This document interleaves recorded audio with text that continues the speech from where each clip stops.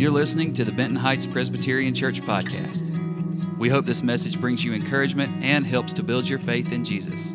We're glad you're here to listen to this message from Pastor Paul. Jesus died, but 3 days later, he was alive. He appeared to crowds upward of 500 people at a time. He appeared to enemies, to friends, to family. He appeared over the course of 40 days, multiple locations. People ate with him. People conversed with him. He was very much alive. All of this is the bedrock of the Christian faith. At the center of Christianity, it's not a place. It's not a Wailing Wall. It's not a temple. It's not a mosque. It's not even an empty tomb. At the center of Christianity is a man who walked away from his tomb into his own triumphal victory. Let's hear today's news from Luke's Gospel, the 24th chapter. On the first day of the week, very early in the morning, the women took the spices they had prepared and went to the tomb. They found the stone rolled away from the tomb, but when they entered, they did not find the body of the Lord Jesus. While they were wondering about this, suddenly two men in clothes that gleamed like lightning stood beside them. In their fright, the women bowed down with their faces to the ground, but the men said to them, "Why do you look for the living among the dead? He is not here, he has risen. Remember how he told you while he was still with you in Galilee." This is what he said to them. "The Son of Man must be delivered over to the hands of sinners, be crucified, and on the third day be raised again." And they remembered his words. When they came back from the tomb, they told all these things to the 11 and to all the others. It was Mary Magdalene, Joanna, Mary the mother of James, and the others with them who told this to the apostles. They did not believe the women because their words seemed to them like nonsense. Peter, however, got up and ran to the tomb. Bending over, he saw the strips of linen lying by themselves, and he went away, wondering to himself what had happened. You see, without the resurrection of Jesus, Christianity does not exist. As the Apostle Paul would say in 1 Corinthians 15, if Christ has not been raised, your faith is futile, and you are still in your sins. And that's the difference Easter makes, so that you don't have to still be in your sins. You see, Christianity is not a philosophical system. It is a historical truth. It's not based on a place. It's based on a person. It's not about an ideology. It's about an event. The death, burial, and resurrection of Jesus Christ from the dead. So let me explain this. First of all, what resurrection is not. Number one, it is not revivification, which is what happens when somebody dies, they come back to life, and then they die again. That's what happened to Lazarus. He died. Jesus went to visit him and called him forth. Lazarus, come out. Lazarus comes out. The King James Version says he stinketh. Yeah, he was very dead. He lived for a while later, then died again. That's not what happened to Jesus. Number two, resurrection is not reincarnation, where it's this supposed event where you die and your soul migrates to another state of being, and you have these endless cycles of karmic regress or progress. At some point, you just kind of stop being and you're one with the divine. That's not even a thing. Number three, it's not annihilation, where when you die, you just cease to exist, as if nothing else is there, nothing else awaits you. And number four, resurrection is not universalism, where everyone who dies goes to be with God. Only those who are in Christ. We died in Christ, We rise in Christ. We rise through Christ. We rise for Christ. And if you're not in Christ, there is no resurrection to eternal life. So the resurrection of Jesus is vitally important. Why do we believe in it? I want to now give you several evidences for Jesus' resurrection. I want you to believe this deep down in your heart, that this isn't just fact. It's not just an archaeological dig. This isn't some interesting anecdote. This is everything. The resurrection of Jesus is everything. And I want you, for all of your life, to believe with your whole heart and soul and mind and strength, and to serve this cause with everything you've got. I'll give you some reasons why I want you, and if you're not a believer in Jesus Christ, there is no better day than to make that happen today. And I'm going to give you some circumstantial reasons for that. First of all, we start with cause and effect. That anything that happens has a cause. So as you look back at the changes that come as a result of the resurrection of Jesus, the burden of proof is on those who say that he's still dead. How could you explain the changes that I'm about to share with you momentarily apart from the resurrection of Jesus? I would say the burden of proof is on the critics, not on the believers. First, we read in Luke's account that the women were the first to the empty tomb. Now, if the resurrection of Jesus were a fabricated tale, and it were told that the women were the first to the empty tomb and they were the ones that received the message about Jesus to go and tell others, you can rest assured that it is, in fact, accurate. That it's not a lie, it's not a myth. Why? Because the women could not even testify in court. So if you're going to make up a lie about a resurrected man, well, you better have men be the liars because they can testify in court. This shares that the Bible is absolutely true, because if you were to tell a lie about this event, you would not tell it this way. Some additional circumstantial evidence. Before Jesus' resurrection, the disciples were cowards. When we find them in the book of Acts, there are about 120 followers of Jesus that are hiding, terrified.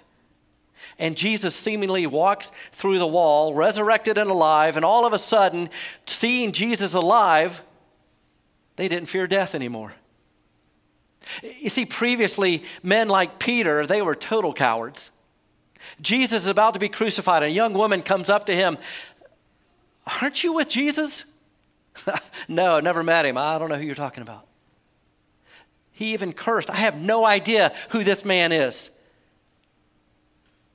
After the resurrection, history records when it was time for Peter's death, he was crucified upside down. Here's how it happened. They went to him and said, hey, we're going to crucify you. He said, well, then do it upside down, because I'm not worthy to die in the manner that my Lord did. How do you explain going from a coward to being crucified upside down without an issue outside of the resurrection of Jesus? Peter's like, hey, I know what's going to happen. I know what you're going to do to me. You're going to kill me. That's okay. What you're going to do is send me to Jesus. Why did Christians start preaching and teaching and suffering? Why did they serve wholeheartedly under the reign of terrible emperors? Why did they suffer under Nero? Why did they not fear death? Why did Christianity not end with Christians being fed to lions and being covered with pitch and resin and used as party torches for Nero? Because Jesus was alive. And they no longer feared that this would be final. You see, it changes everything.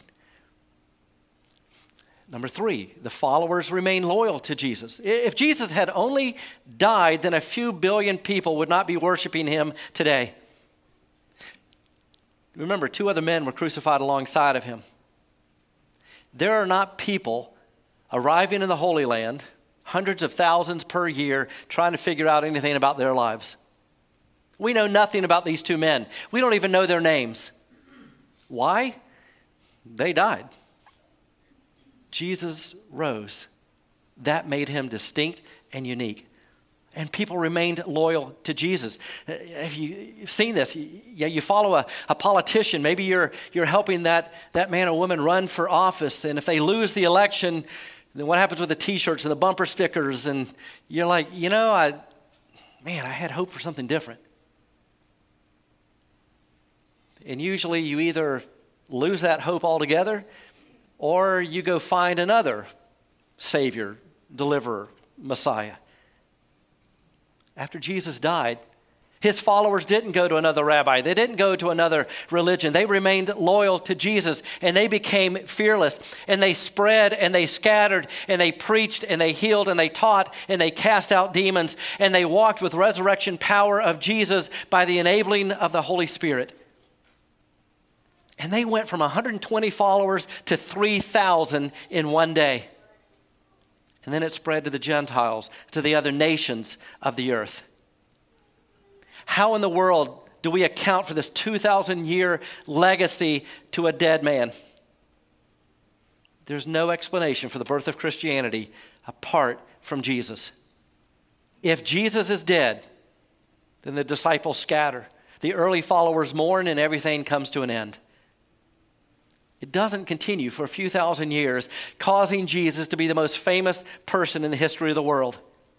More songs sung about him, more paintings painted of him, more books written regarding him than anybody who has ever lived in the history of the world.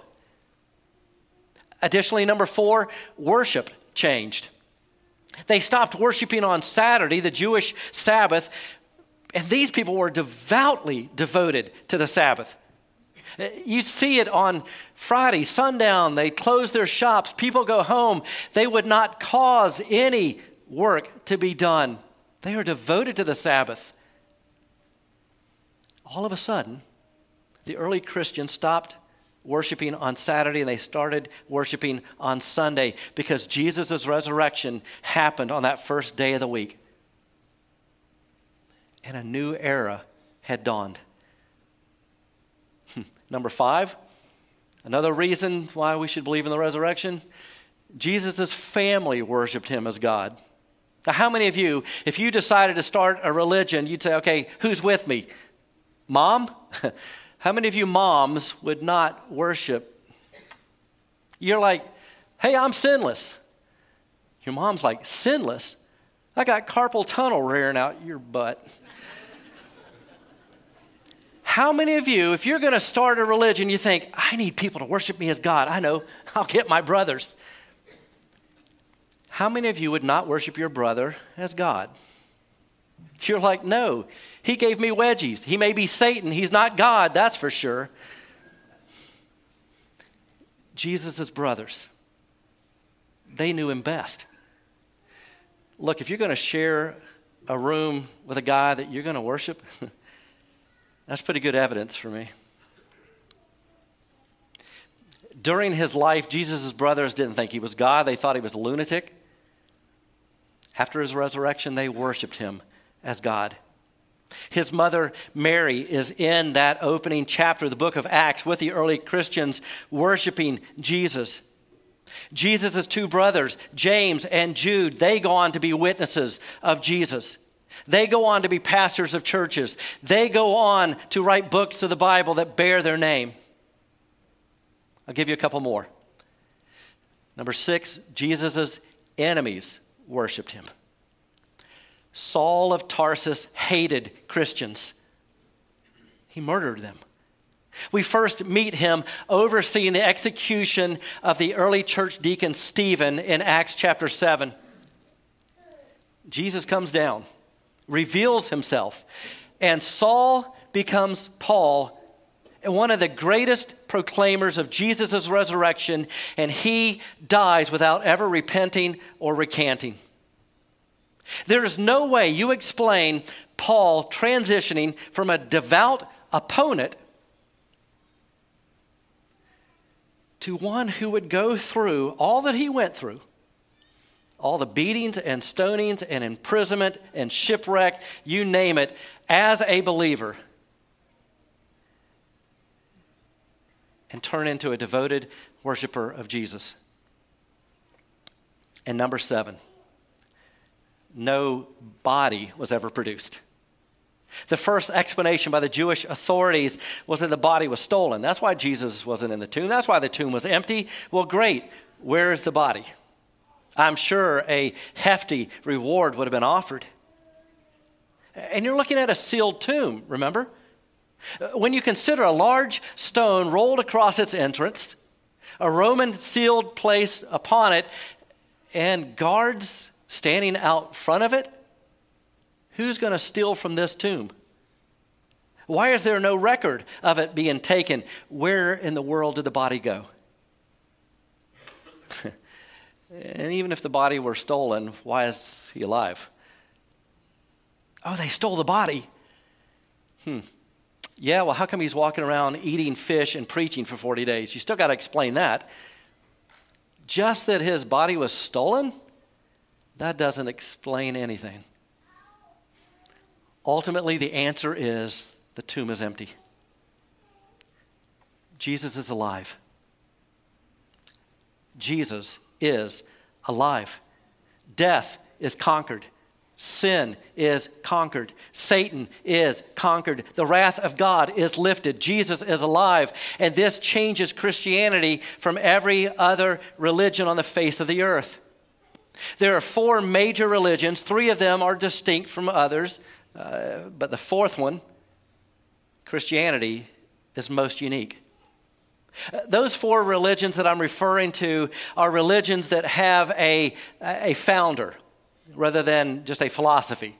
So somebody who's a leader, not just a set of rules and regulations like Hinduism. And you know what happens? Each of those religions has a sacred place where the founder is buried and the people make pilgrimage and they go there and they weep and they mourn. Why? Because they're remembering the death of someone they consider to be a great man who had some promising teachings, but no power, who spoke hope, but offered no life.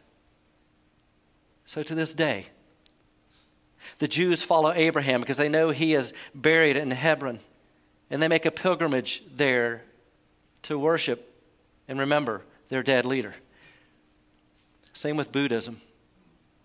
They know that Buddha is buried in India, and his followers to this day, they journey there and they regularly mourn and weep, and they wish that Buddha was alive, and he's not.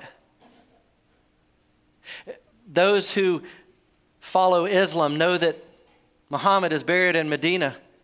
They go there every year to that sacred site, and they mourn and they weep and they remember him and they wish he were alive. He is dead too.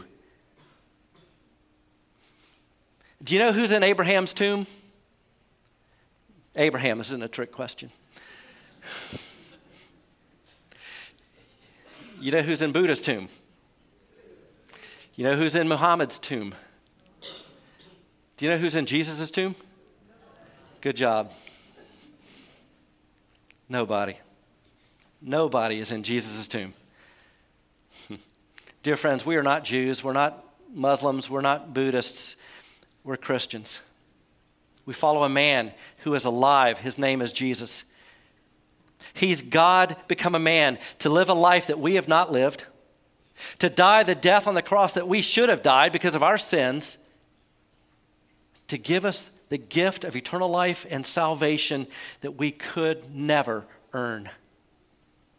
He is Lord, God, King, Savior. He is living right now, ruling and reigning from a throne right now, preparing a new Jerusalem right now, willing to forgive all sinners and sins right now, willing to give the gift of eternal life right now, and preparing for us a resurrection day of our own where we will see him face to face. Until then, remain in him, abide in him. We hope you enjoyed the message. You can connect with us on Instagram, Facebook, our website, bhpres.org, and subscribe to our YouTube channel to stay up to date on all our latest content.